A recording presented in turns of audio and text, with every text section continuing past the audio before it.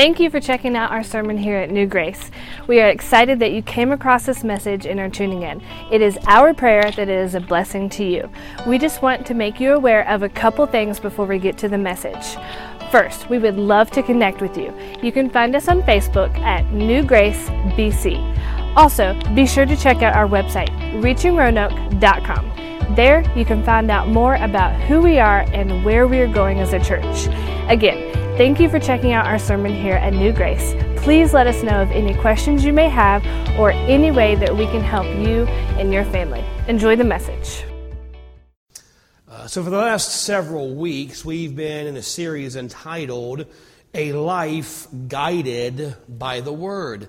And we've been looking at the truth that the Bible is the greatest tool for the believer to live a life that is honoring and glorifying to God. Within the pages of the Bible, we find God's principles for every area of our life and every problem that we face, every trial that we go through, the answers to how to have a successful marriage, to how to raise God-honoring kids, to how to run your finances, to how to deal with depression and anxiety and hurt and pain. All these things that we face and all these problems that we go through, God has the answers for us in the Word of God.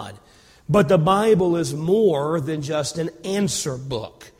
I remember several years ago, I was talking to my mom, and of course, you know, my mom's Jehovah's Witness, and our relationship when we talk about God has been tenuous at times, mainly because I had a whole lot of zeal and not a whole lot of knowledge when I was young and made some stupid mistakes and said some stupid things.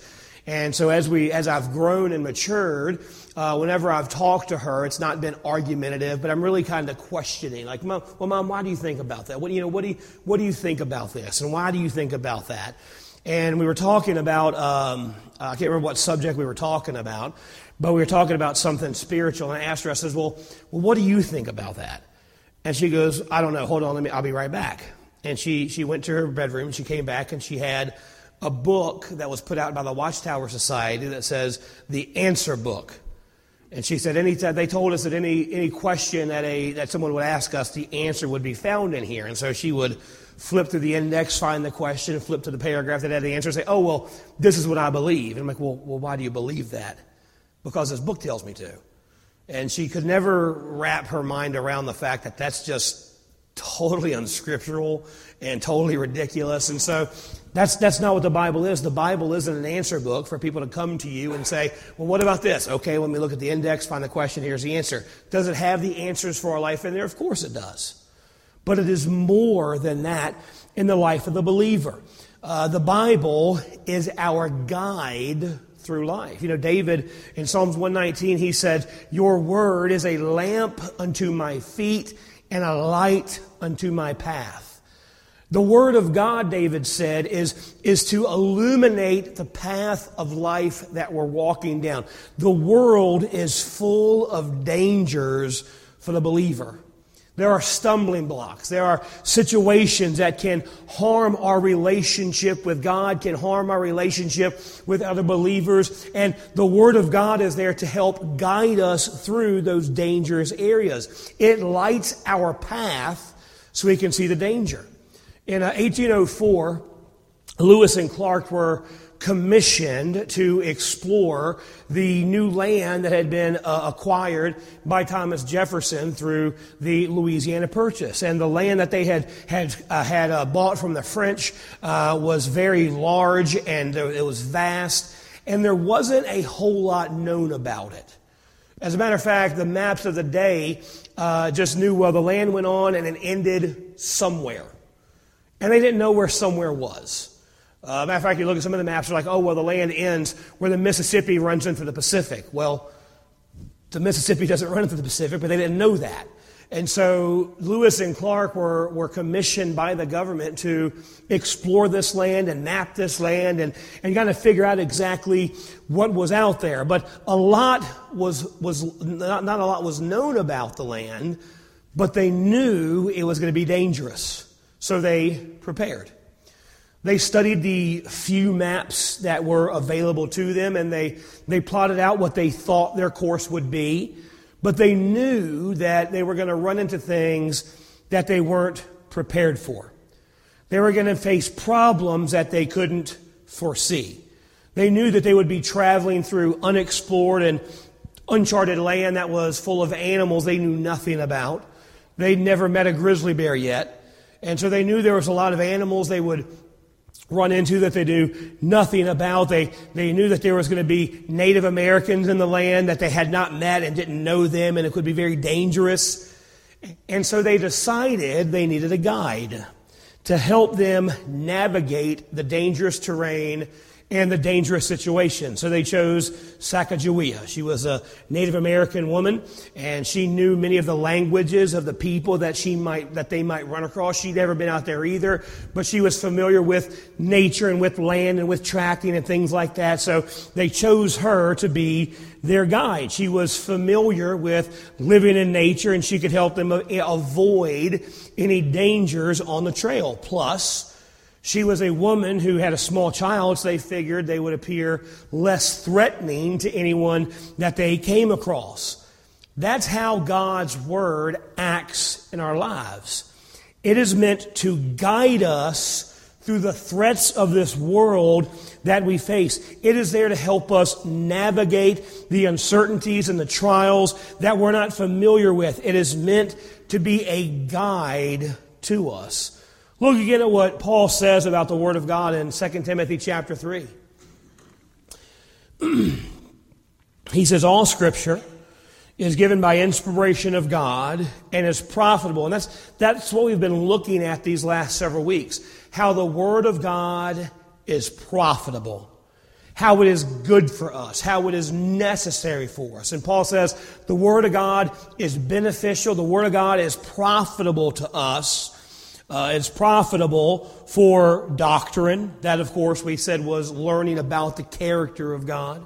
Learning about how God feels about things and how God acts in certain situations. And we learn about how God handles things by learning about doctrine. We looked at Hagar, and where she had been run off by Abraham and Sarah, and God came to her, and she said, now that I've experienced God, I know that God sees me. And as by studying that story in the Word of God, we learn that God is always with us, and God always sees us, and God's always involved in our lives. And so it is profitable for us to learn about the character of God, for reproof, for seeing our sin, for looking at our life and seeing the Word of God and saying, well, this what I'm doing, how I'm acting, what I'm thinking, what I'm feeling, it doesn't line up with the Word of God. And so we see our sin for reproof, for correction. Of course, we saw last week that was repentance, where we not only see our sin, but we confess our sin and then make active steps to turn from our sin and turn back to a right relationship with God.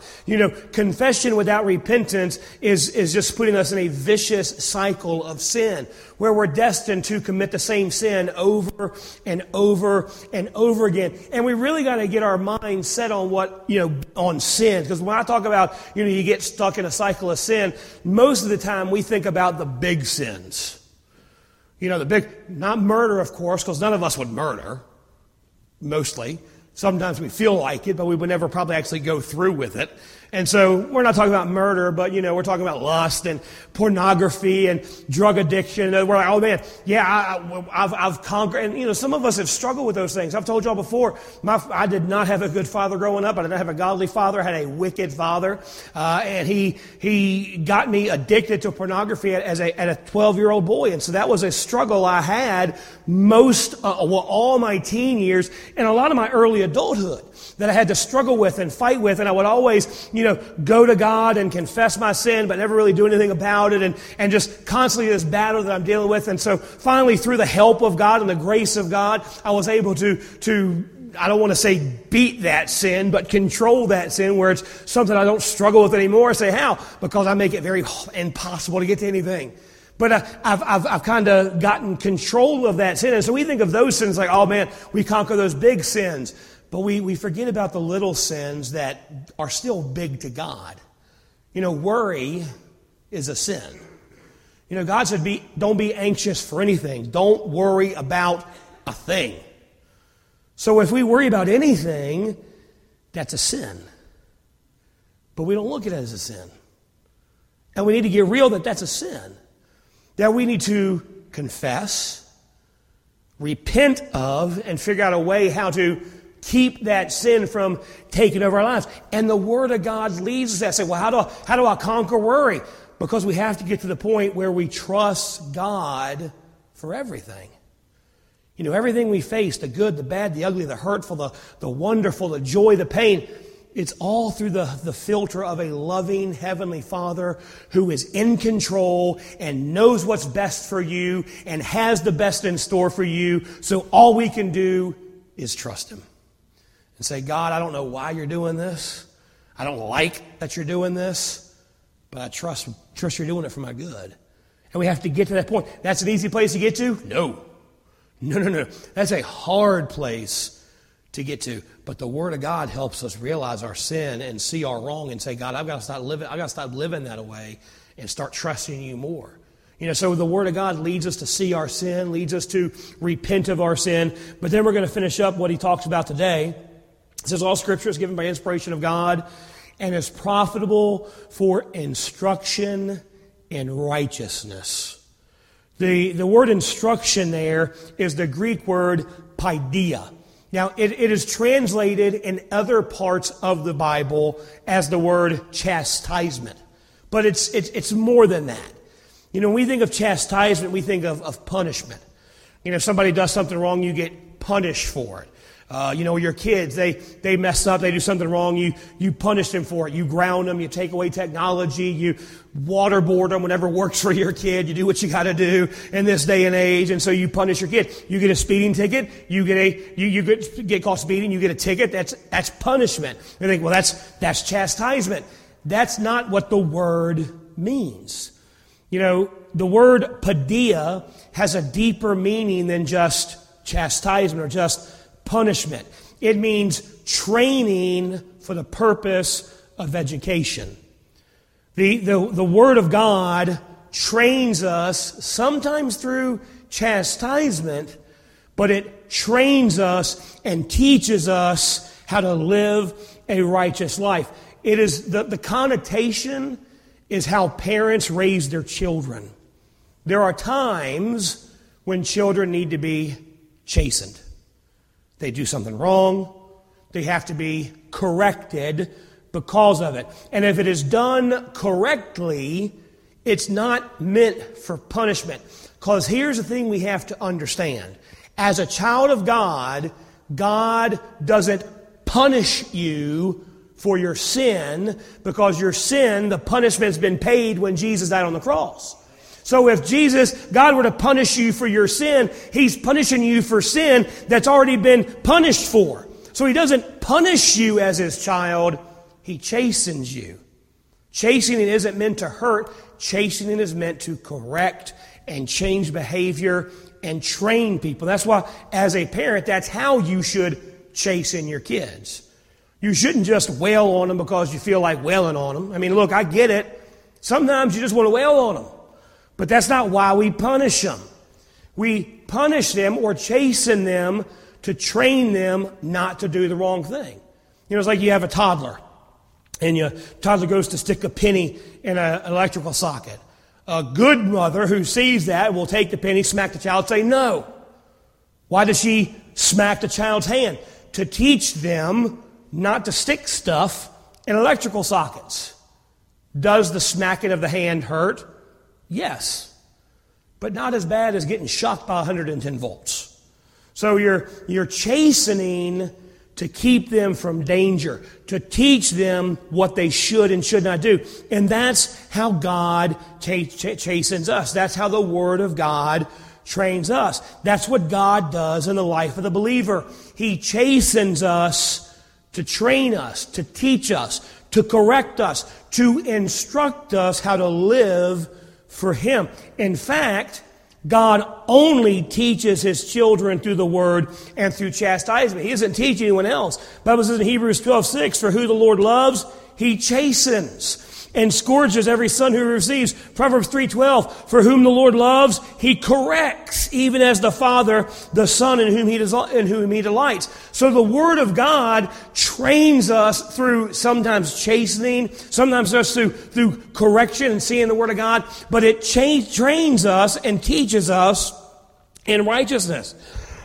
But God uses more than just chastisement to correct us. He uses the Word of God. So today, as we finish this series, let's see how the Word of God instructs us in righteousness. First thing we notice is we have training from the Word. The truth is, this training from the Word goes hand in hand with the rest of the benefits that Paul mentioned. You can't have this one without the others. I mean, look at them again. Verse 16.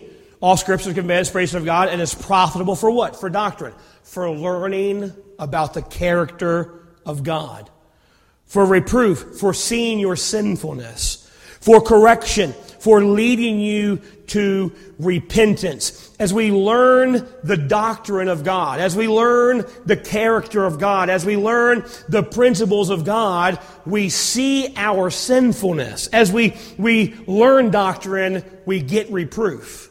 As we learn of God, we see that where we fall short in how God expects us to live. And when we see our sinfulness, we've learned about God, we've seen our sinfulness. When we see our sinfulness, it leads us to godly sorrow. And look, here's another side note. There's a vast difference between godly sorrow and guilt. Guilt leads to shame, which leads to hiding, which leads away from God. Guilt is a trap of the devil to make you feel guilty for what you've done. God never gives us guilt. God gives us godly sorrow, where we are sorry for what we did, not because we got caught. You know, our kids, when they ever get caught in something, they're like, oh, I'm so sorry. I'm like, are you sorry you did it or sorry I busted you? There we go. You're sorry you got busted. That's not godly sorrow. Godly sorrow is seeing your sinfulness and understanding what your sin does to your relationship with God.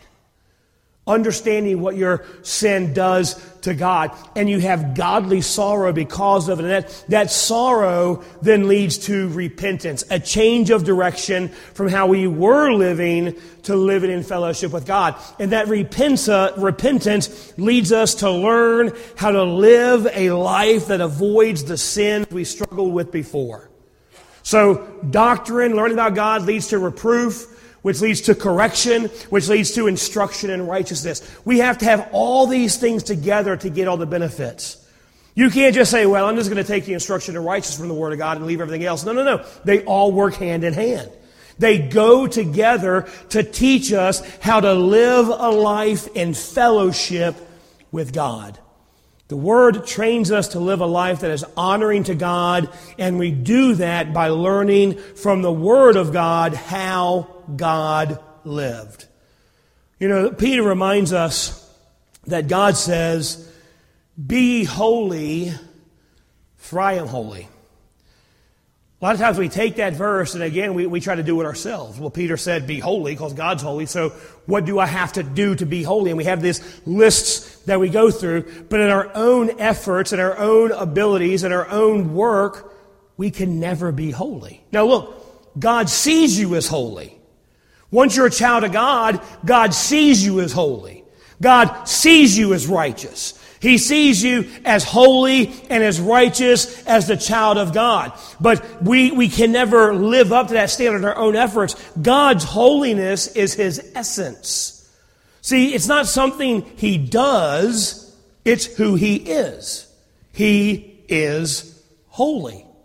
As believers, God sees us as holy because the holiness of Christ is credited to our account when we accept His death, burial, and resurrection as payment for our sins. When we trust what He did to pay for our salvation, we put our faith and trust in that, we receive His holiness and His righteousness because of what He did, and God sees us as holy and righteous. Not by what we have done, but through His death, burial, and resurrection. God sees us as holy.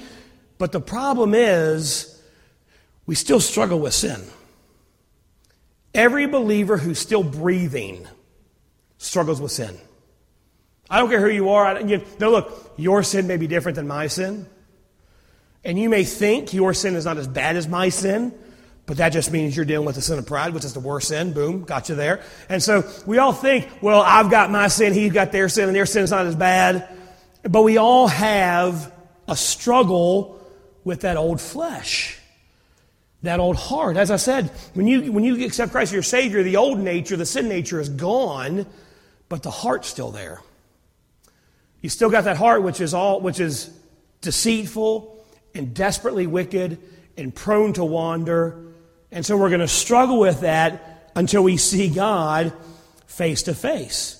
And so we are seen as righteous, we are seen as holy, but we still struggle with sin. And while God doesn't punish us because of our sin, we still have, sin still hurts.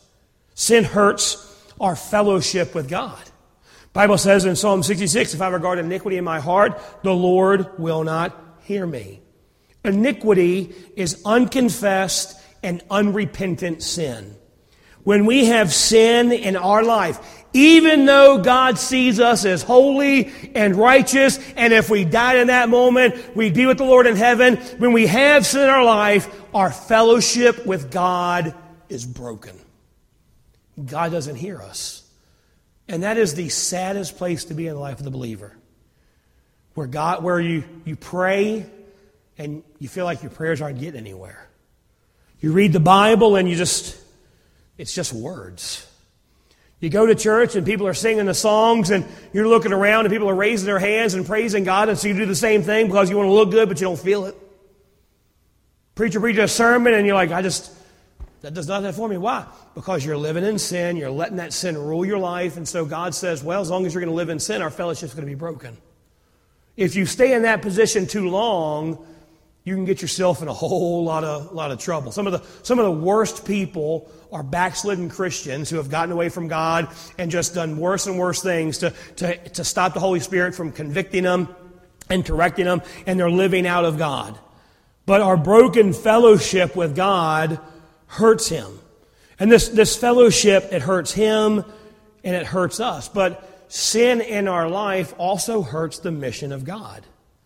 When the world sees us abuse grace, and that's what living in sin is, and not living in a repentant life and a life where you're confessing your sin regularly and repentant of your sin whenever it happens. But when the world sees us abuse grace, it hurts the cause of Christ. It weakens our witness for them.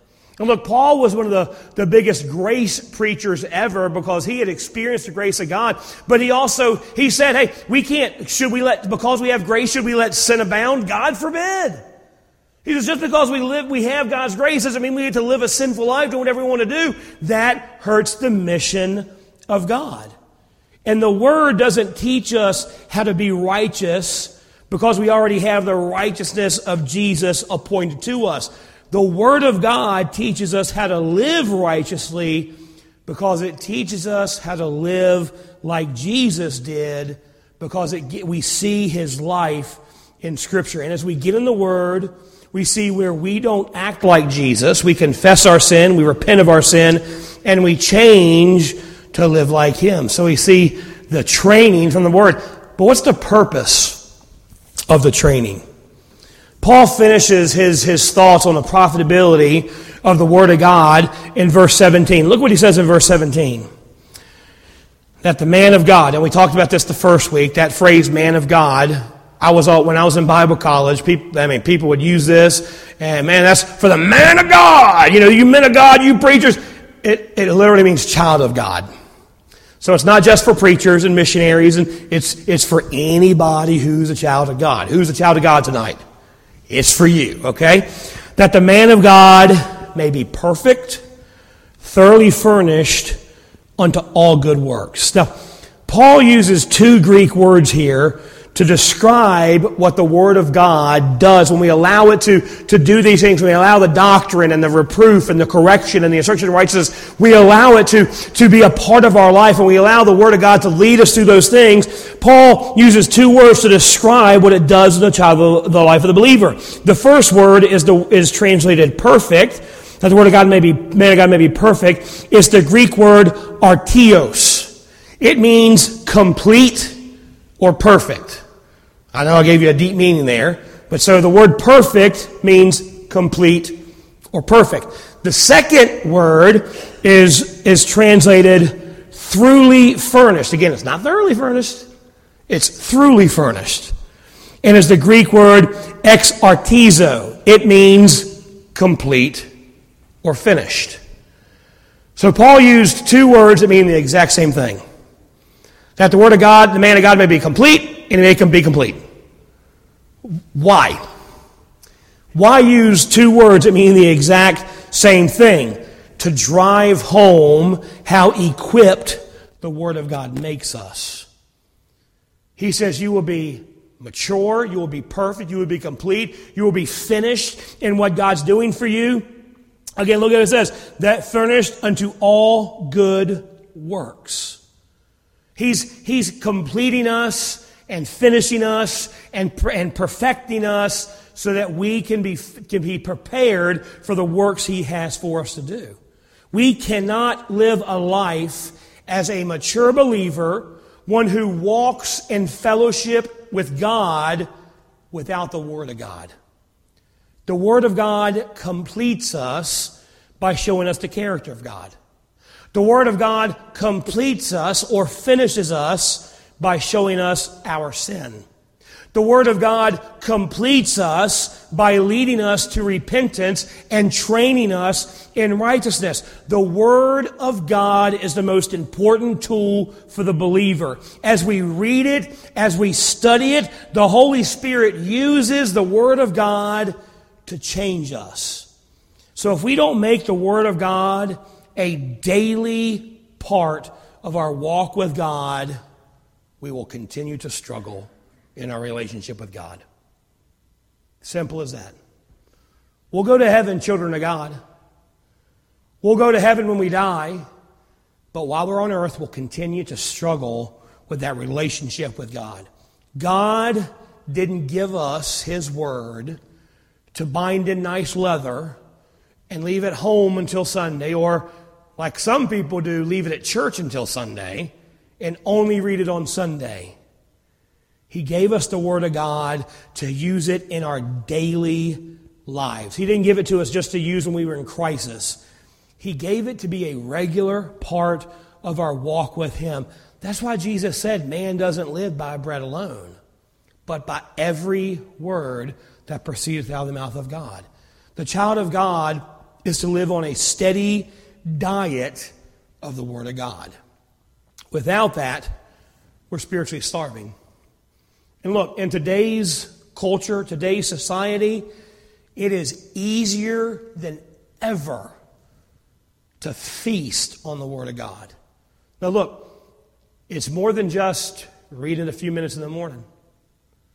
And that's your day. How many of y'all eat breakfast only every day? No. You eat breakfast, lunch, and dinner. If you're like me, you eat breakfast, brunch, lunch, dinner, late night snack, early breakfast, second snack, second lunch. I mean, you eat throughout the day, don't you? You're eating meals, you're snacking, you stop by the convenience store and you get you a drink and a little Debbie cake or something, you go home and you eat some chips. You're eating physically throughout the day. But yet you read one chapter of the Bible, if you're a real good Christian, in the morning and think, I'm good for the day.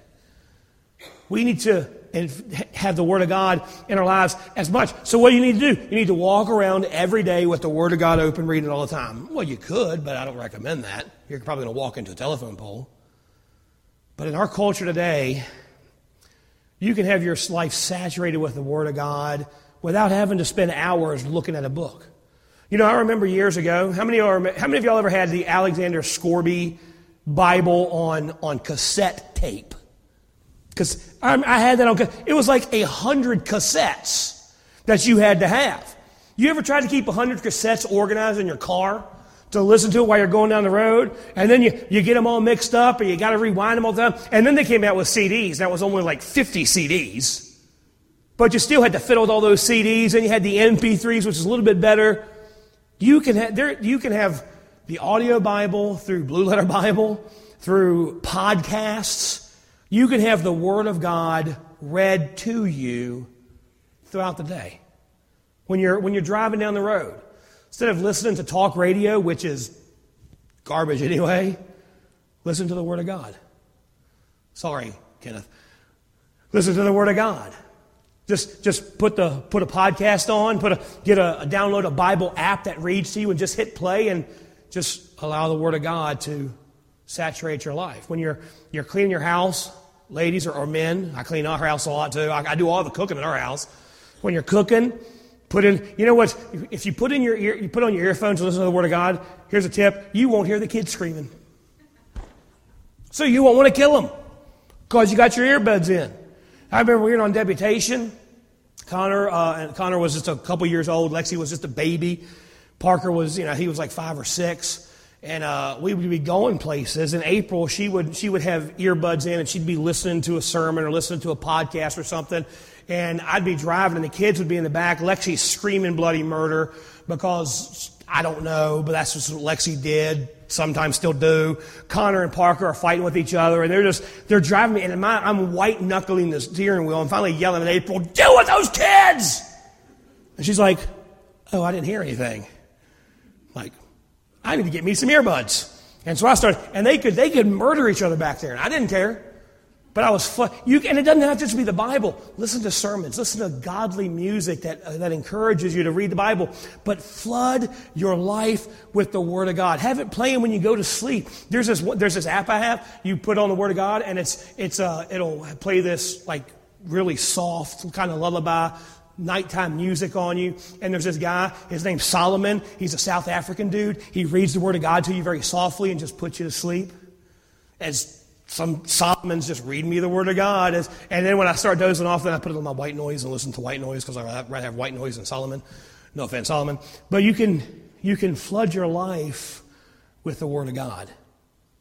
You need to read it. You need to have time in the morning where you meditate on it, where you memorize it, where you're finding verses and saying, okay, I'm going to memorize that verse this week. And look, we can memorize stuff if we really want to. But flood your life. You put as much of the Word of God into your spirit as you put food into your mouth. Make that the rule. Every time I eat, I'm going to have some Word of God. Whether it's reading it, whether it's listening to it, whether it's having someone else read, whatever it is, whenever I eat, I'm going to have some Word of God. God's Word is a gift to His children.